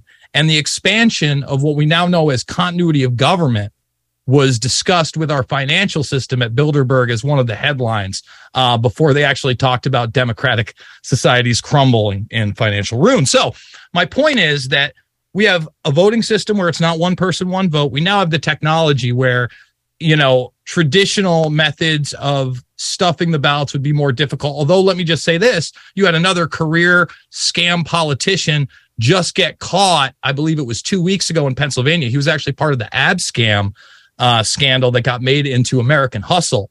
But he was rigging elections with traditional methods of blackmailing judges, of stuffing boxes, of getting people on the voter rolls that weren't there to vote, etc. And these were from 2010 to 2018. They act like they don't exist. So, we need to take all the voting systems that are online, offline, one person, one vote. We have the technology to do that. They're not going to do that. We need to make the military industrial complex accountable, right? We have to stop acting like the media in many cases isn't just an extension of them. I mean, we're waiting now, guys. They're finally admitting that I think it's Mitchell's wife who was talking about the Watergate scandal wasn't a crazy person. That's back in the 70s. That's how gaslit we are as a society. So there's a lot that needs to be done. I think that, honestly, the way our government was set up with actual checks and balances and people being able to be prosecuted in due time, it was a great system. It was a one that did take out some people that were high level, but we got away from that in post-World War II. And we continue to get further and further away from it. Damn, Jason keeps blackpilling me, man. He's getting worse. Well, Joshua, I have a question, Joshua. You was talking about the elections. I'm an election guy, right? I go down, I witness these elections. The election that just came through in Columbia the other day. You talked about earlier in the show how you're going to win seats on the lower level on the, what we used to say back in the day, building a bench. The election system is across the board, is the same in each state and each county. So no matter what, even if it's on a smaller level, it can still be gained and fixed and messed with. I mean, Shama Sawant, who ran in Washington, she was running for a city council seat. Well, her adversaries with Amazon and all these other big corporations spent over $5 million to make sure that she didn't obtain that seat. She ended up winning and overwhelming the system, and it's kind of crazy that she was able to do it. But how do you plan on fixing that when the election system across the board is just, in America, in shambles? I mean, every single bit of it can be gained, whether it's stuffing ballots and now this whole situation with these drop boxes. And also on the back end, we have proprietary software counting our votes and stuff. And that happens on the local level. So how do we fix that if it's the same system across the board? Well, I think the first step in the Libertarian Party, at least for us, was to get rid of the people who kept saying that election integrity is a good thing, that we that's good, and that we have good election integrity in this country, because that's what these Beltway libs were saying. You know, if you brought up the Trump election being obviously, or the Biden election, you brought that up, they'd start calling you a racist and a Nazi and all this shit. So, but we, you know, when we started focusing on the local level a couple years ago, about 2 years ago, we started winning. And I don't know if you guys know this, but we've won hundreds and hundreds of local elections around the country now, which was not the norm for us, 10 years ago. And it was because we had to go in and step in and start overwhelming the system. In fact, one of our, somebody in Pennsylvania, one of our candidates who won mayor in one of the townships or whatever they call them there, she actually just got removed from her mayor seat by the board. So we are winning those seats now by overwhelming these municipalities. And it's much harder for us. But once we get into those positions, we have the opportunity to start working on election integrity in those municipalities as well. But it's just one of those things. The cards are stacked against anybody who's for freedom and truth and justice. It doesn't matter if you're Republican, a Democrat, or a Libertarian or Green Party. I don't give a shit. They're always going to be stacked against those candidates. We saw it with Ron Paul and certain liberty candidates in the Republican Party. Their own party stacked the cards against these people. You know what I mean? It's how it works in politics, and we have to just overwhelm that system. And I think it starts with education. It starts with focusing on areas that we know we can win. And we started doing it. I mean, we really did start doing it already a couple of years ago. So. I advocate the lean on me approach. The movie, the 1989 cinema classic, where we grab baseball bats and we chain all of the doors to all of the voting centers everywhere all at once. And nobody gets to play in your fake rigged system anymore. Nobody's going to do this. With the baseball bats, we can do what we've always wanted to do, or perhaps some of us may have done in some version or another when we were, ne'er-do-well teenagers, which is mailbox baseball. Sorry, man. I'm having flashbacks to the Ron Paul campaign when the Republicans did that to their own caucus members. So I mean, I have a question about because your election system is so stupid. Can you go aren't you as from a Finland? Republican and vote Democrat? Is that a thing? If you're a registered Republican, can you vote Democrat? Depends on the state. Depends on the election. Why the fuck do you even? Why don't you as we do in Finland? You're a citizen. You go in. Well, to clarify, they have your name. You say, "This is my name." You show your ID. You go behind the door that nobody ever going to see what you're going to write down. Then you write it down, the number of the candidate you're going to vote for, and you drop it in a box, and hope for the people that counts them is honest. Yeah. And that's the best. You can't fix an election that way, my man. You get But yeah, another thing. Well, another thing is, look, in primaries, you can't vote for in most states. Some states you can do what you want. In primaries, you can't vote for the other party, but in the actual election, you can. You can vote for whatever you want, and you do. You go into a place and you flip switches. Last time I went, anyway. Yeah, it's been a while. Yeah. Just to be clear, that is what happens. Now, all the rest of the stupid that happens, there's other things going on. Did your vote actually get counted? Were you actually, even if you voted, did it actually go through? Because were you purged? This and that. All kinds of nonsense goes on outside of that. But the idea that you had there is right. You can, even if you're registered to another party, because otherwise I would have never been able to vote for anybody half the time. The only party I ever registered with was Libertarian, and previous to that was Independent. So I couldn't have voted for anybody then, right? Because there was hardly ever independents or even libertarians where I lived running. But no, that does stand.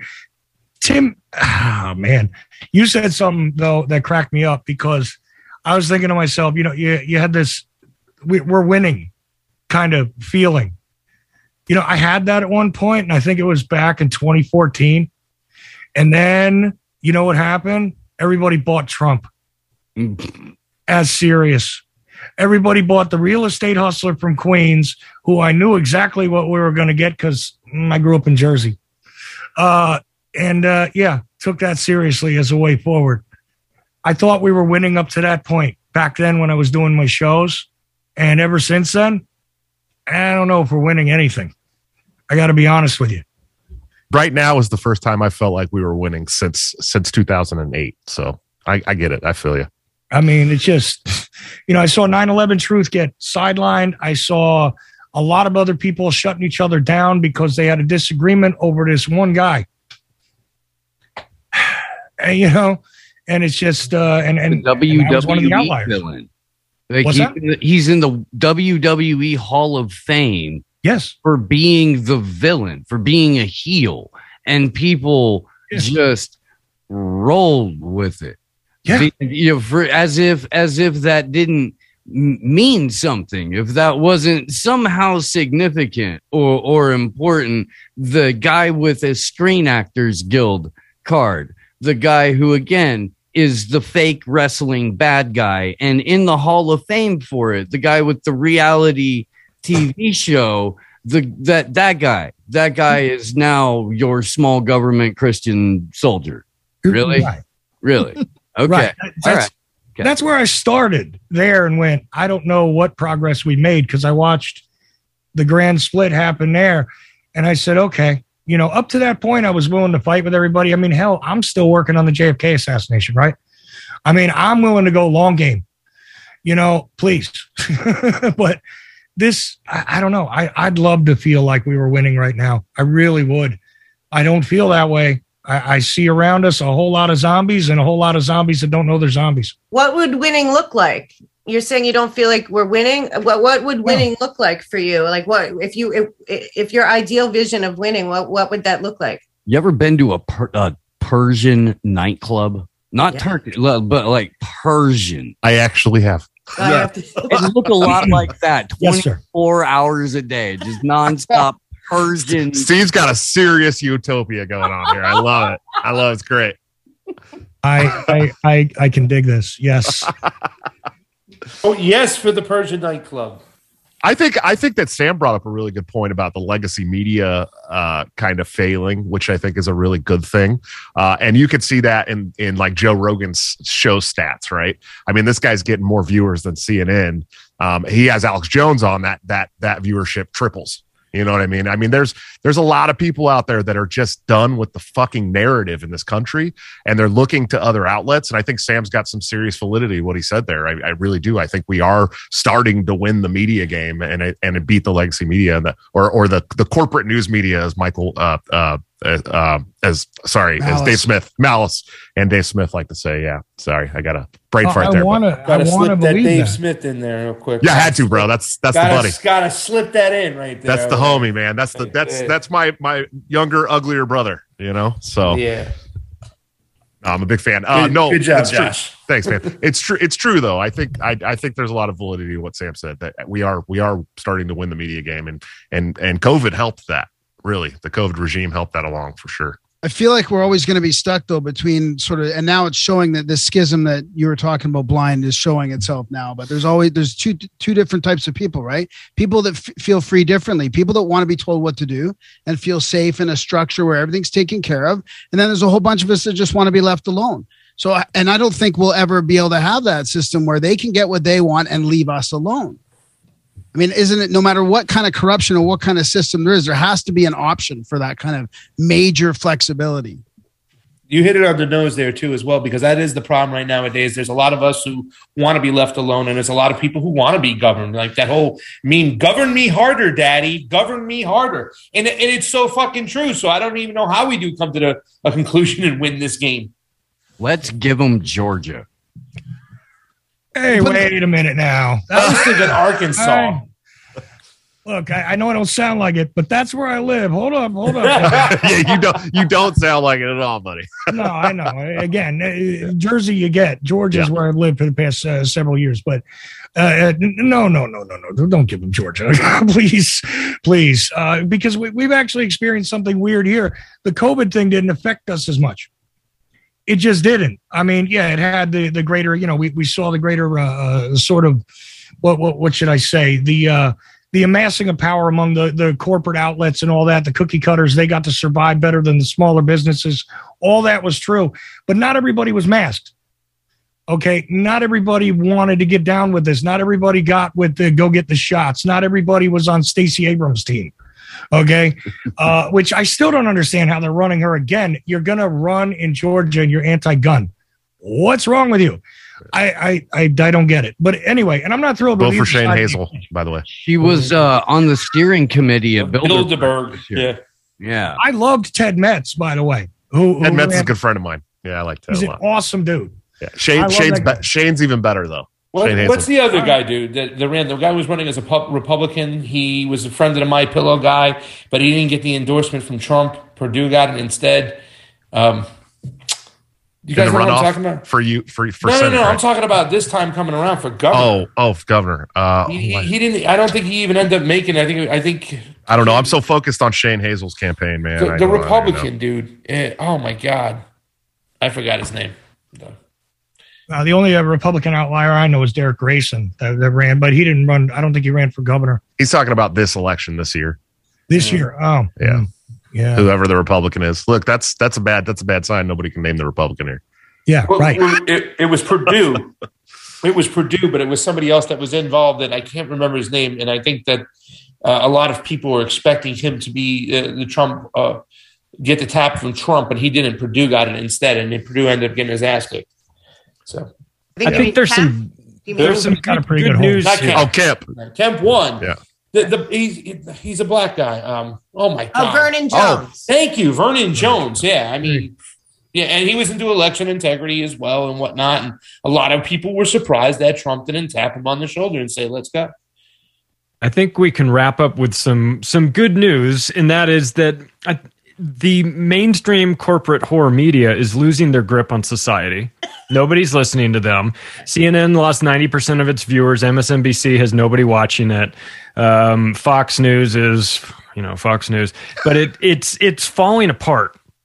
And the people that when they're going to wake up to this at some point, and they're going to be looking for answers, and they're going to be looking to show our shows to try and figure out what's really going on. So we have a unique opportunity here to capture these people as they wake up out of their mainstream media induced slumber, and they come to the realization, hang on a second, I've been lied to by these bastards my entire life. Nothing that they've said is true. And they're going to be disoriented and trying to make sense of the world. And that's kind of where we step in. And it's not to say that we have it all figured out, but at least I think that we're all coming from a place of wanting to make things better, being honest about how we see the world, and our shows stand out. And, because we're talking about the things that don't get on the mainstream news. So I'm appreciative for all of you guys coming out because, this is the first step, right? It's we got to have the discussion. We got to talk about this stuff and figure out how we're going to strategize and move forward, because it feels like the wheels are falling off the narrative. And I think that that's a good thing, but we have to make sure there's going to be a vacuum there. We got to make sure that it's not filled by some new version of the corporate media, but instead it's filled by people that are actually talking about the things that are important, and they're delivering it in a way that's honest and filled with integrity, and hopefully that's the role that we can play. So I'm appreciative all you guys were able to come out and and just give us your opinion on things. Ricky, I just want to add to you, Charlie Robinson, because I agree. And there's something else. I spent 16 years in Hollywood and film and TV. I'm telling you, that whole model is done. It is done. People now, the talent, the work is going to go where the talent creates it. And there are people, grassroots all over this country, raising money, starting small film studios, starting small music recording studios. There is such a momentum going with creators outside, and I mean like film, television, music, everything outside of the old model. They're ignoring the agencies. They're ignoring the hierarchy there. They want nothing to do with Hollywood. From what I hear, Hollywood is a ghost town cesspool, and people are barely surviving. There are no deals. The CCP took back all their dirty money. And it does appear that there are movies and projects and music studios popping up all over this country. And that talent will start to also be decentralized. The ability to make projects that matter, that inspire, and are the kind of movies I grew up wanting to make, will be coming out again. It will go back to, music being music again, and film and plays. And I have a lot of hope in that realm from behind the scenes, in my opinion. So in that realm, I think we are winning in that space too. Decentralize everything. That's good, because Hollywood is filled with literal potbelly vampire goblin pedophiles. That's it. That's all that live there anymore. So yes. But they're everywhere. They're in politics. They're in fashion. Yeah, but they're really concentrated in Hollywood. So this is the part of the show where we let you guys plug your shows, your projects, whatever you have going on. Ronnie, maybe we'll go with you first. Because it's really, really, really late or really early in Finland. I don't know what time it is there, but it's early. It's in the morning now. As my arm is going like a robot here, I'm trying to make my son go to sleep again. So yes, I have the Enlighten Me with Ron podcast, and I've had Ricky on. I'm going to have Charlie on, and I have other guests in between. And Micah Dank is coming, and hopefully Richard Gage. He said yes. Then he ghosted me a bit, so I don't know. We'll see how that goes. But yeah, and I would love to have some of you USA so-called lefties on to really think about what you think leftism means in USA, because the right wing in Europe is left. So you guys may have it a bit confused what it means to be a leftist. So if you want to talk about that, hit me up. And your show, the Enlighten Me podcast, I know you have the video version on Odyssey. You want to let people know where you can get it, and if the audio is available everywhere. It's most of the podcast. I have not yet figured out Apple, because they said I need to register, put a payment in and stuff like that. I was like, fuck you guys, you're American bullshit country. I will not do that. So everything except Apple should be fine. So look out. Enlighten Me podcast. Yeah. Check it out. If you want to know really what he thinks about lefties. Or America. Yeah, I don't like it, you guys either. Hey, did you say you pay like 60% of taxes in Finland, dude? Come on, man. We're not that bad. Yeah. I fucking hate my country too. Doesn't mean I like you guys. Okay, fair. Welcome to NATO. Yeah. Right. You made my government join your fucking what should you call it? Oh, you're hot mercenary. Economic Forum, young global leader, president. Yeah. That one. She's putting out the boobs. Is that our fault? So now everybody votes for her. It's like, here's my boobs, vote for me. And people are like, oh, I would. That's almost going to work for Tulsi Gabbard when they put her with Ron DeSantis later on. She's not running with Ron DeSantis. She's running against him in the Republican Party. 100%. They're running against each other. He's a fucking Gusano. Watch. Yeah, forget about it. She's going to take Eye Patch McCain's other eyeball on the debate stage. They're going to hold Republican UFC 24 right here. Meanwhile, they're both WEF junior leaders. So. Right. Yeah, but Tulsi's been like persona non grata. She's not there. It's like Putin. They've been expelled. Don't get me started. They've been expelled. Sorry, man. Don't get me started. We're wrapping up. Tulsi. We're not going to open a I've never trusted. Holy shit! I've never we're here all trusted night. Tulsi. I've never trusted Tulsi. All right, sorry. Go ahead. Joshua Smith, where can we find you? Tulsi's a socialist gun grabber. Anyways, I have a great show that has not yet been removed from YouTube, thankfully. I am at you can find me at youtube.com/fight the despots. Show's called Break the Cycle. I try to do it twice a week, sometimes 5 times a week. It just depends on how I'm rolling at home with 7 kids and a job and running a political party and all that good stuff. So yeah, check out my show there. You can listen to it in the audio form on all the podcast apps, all that good stuff. So I even have a show with Charlie on there. It was really fun. Good one. Yeah. And one was Steve as well. It's true. Yeah. Bringing on all the big names, man. You know what I mean? Graham. This has been fantastic. Like I said, I think we agree on way more than we think, you know. Anyways, you can find everything at grimerica.ca. We do have a bunch of audiobooks there as well. If you click on the audiobooks thing, it'll take you to a website called adultbrain.ca. We even got the Unabomber Manifesto on audio there. So there's some pretty cool political and secret society stuff on there. And we do trips and events with guys like Randall Carlson. We got some September spots open. We're going to be checking out where the mega flood and the Younger Dryas kind of wrecked your continent, your United States of America, when the ice melted from Canada. So we got some cool events like that at contactedthecabin.com. So yeah, thanks for inviting me. Are you from Canada? I'm from Canada. Yeah. Oh, okay. All right. Yeah. Hey man, I love hockey too. So we're and good. open up your border so 6 million of us can come back down there. Seems a little high.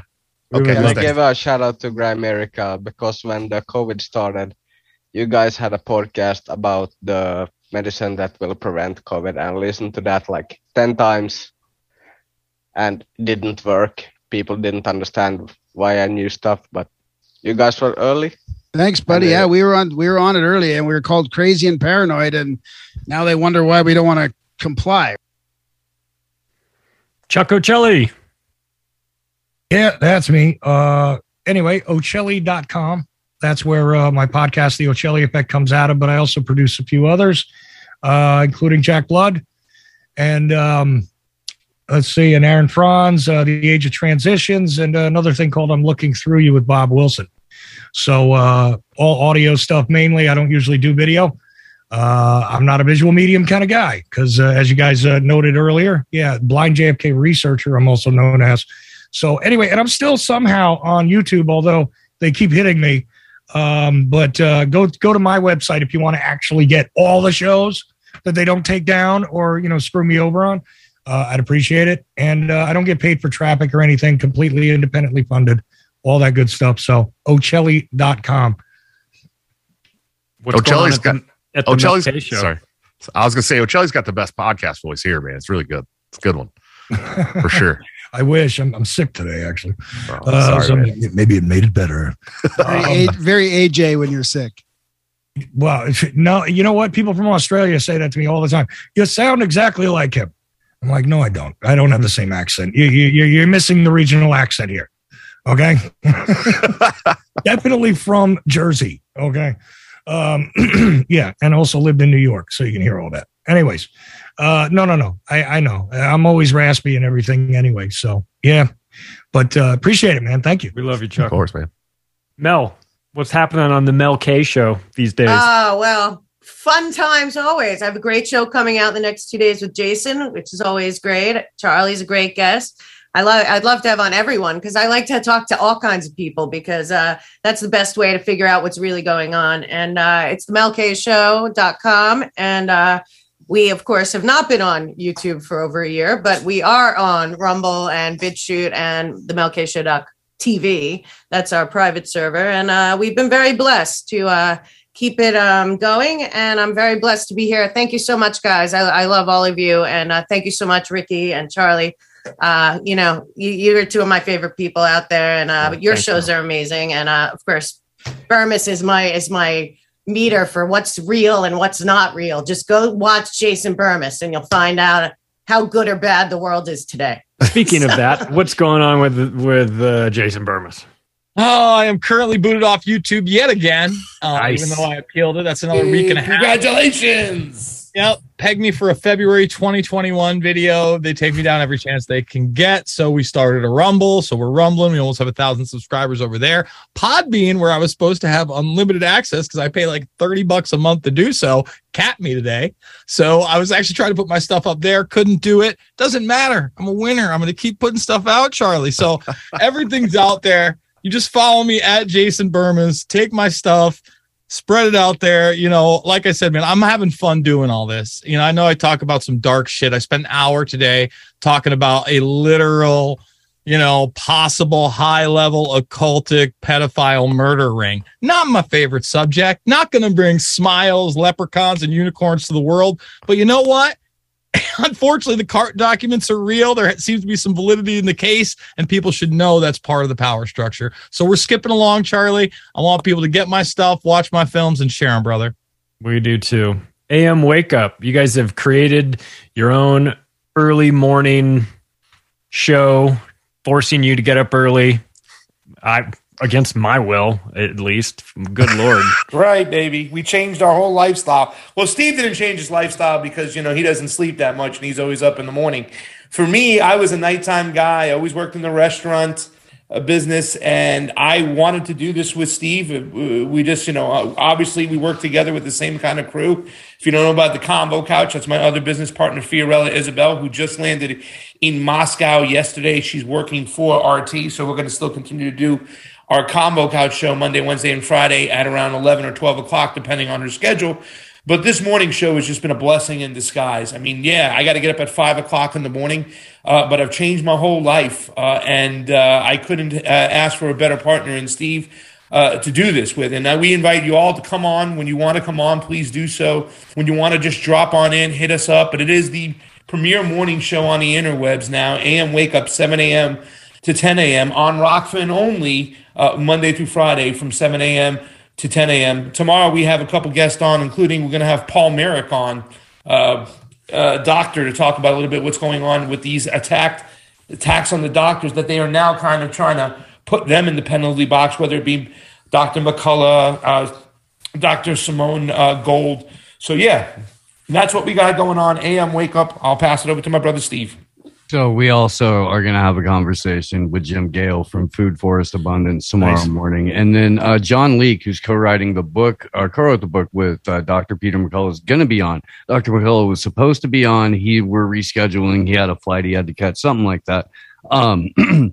Tremendous week of guests this week, including from The Ripple Effect, one Ricky Varandas.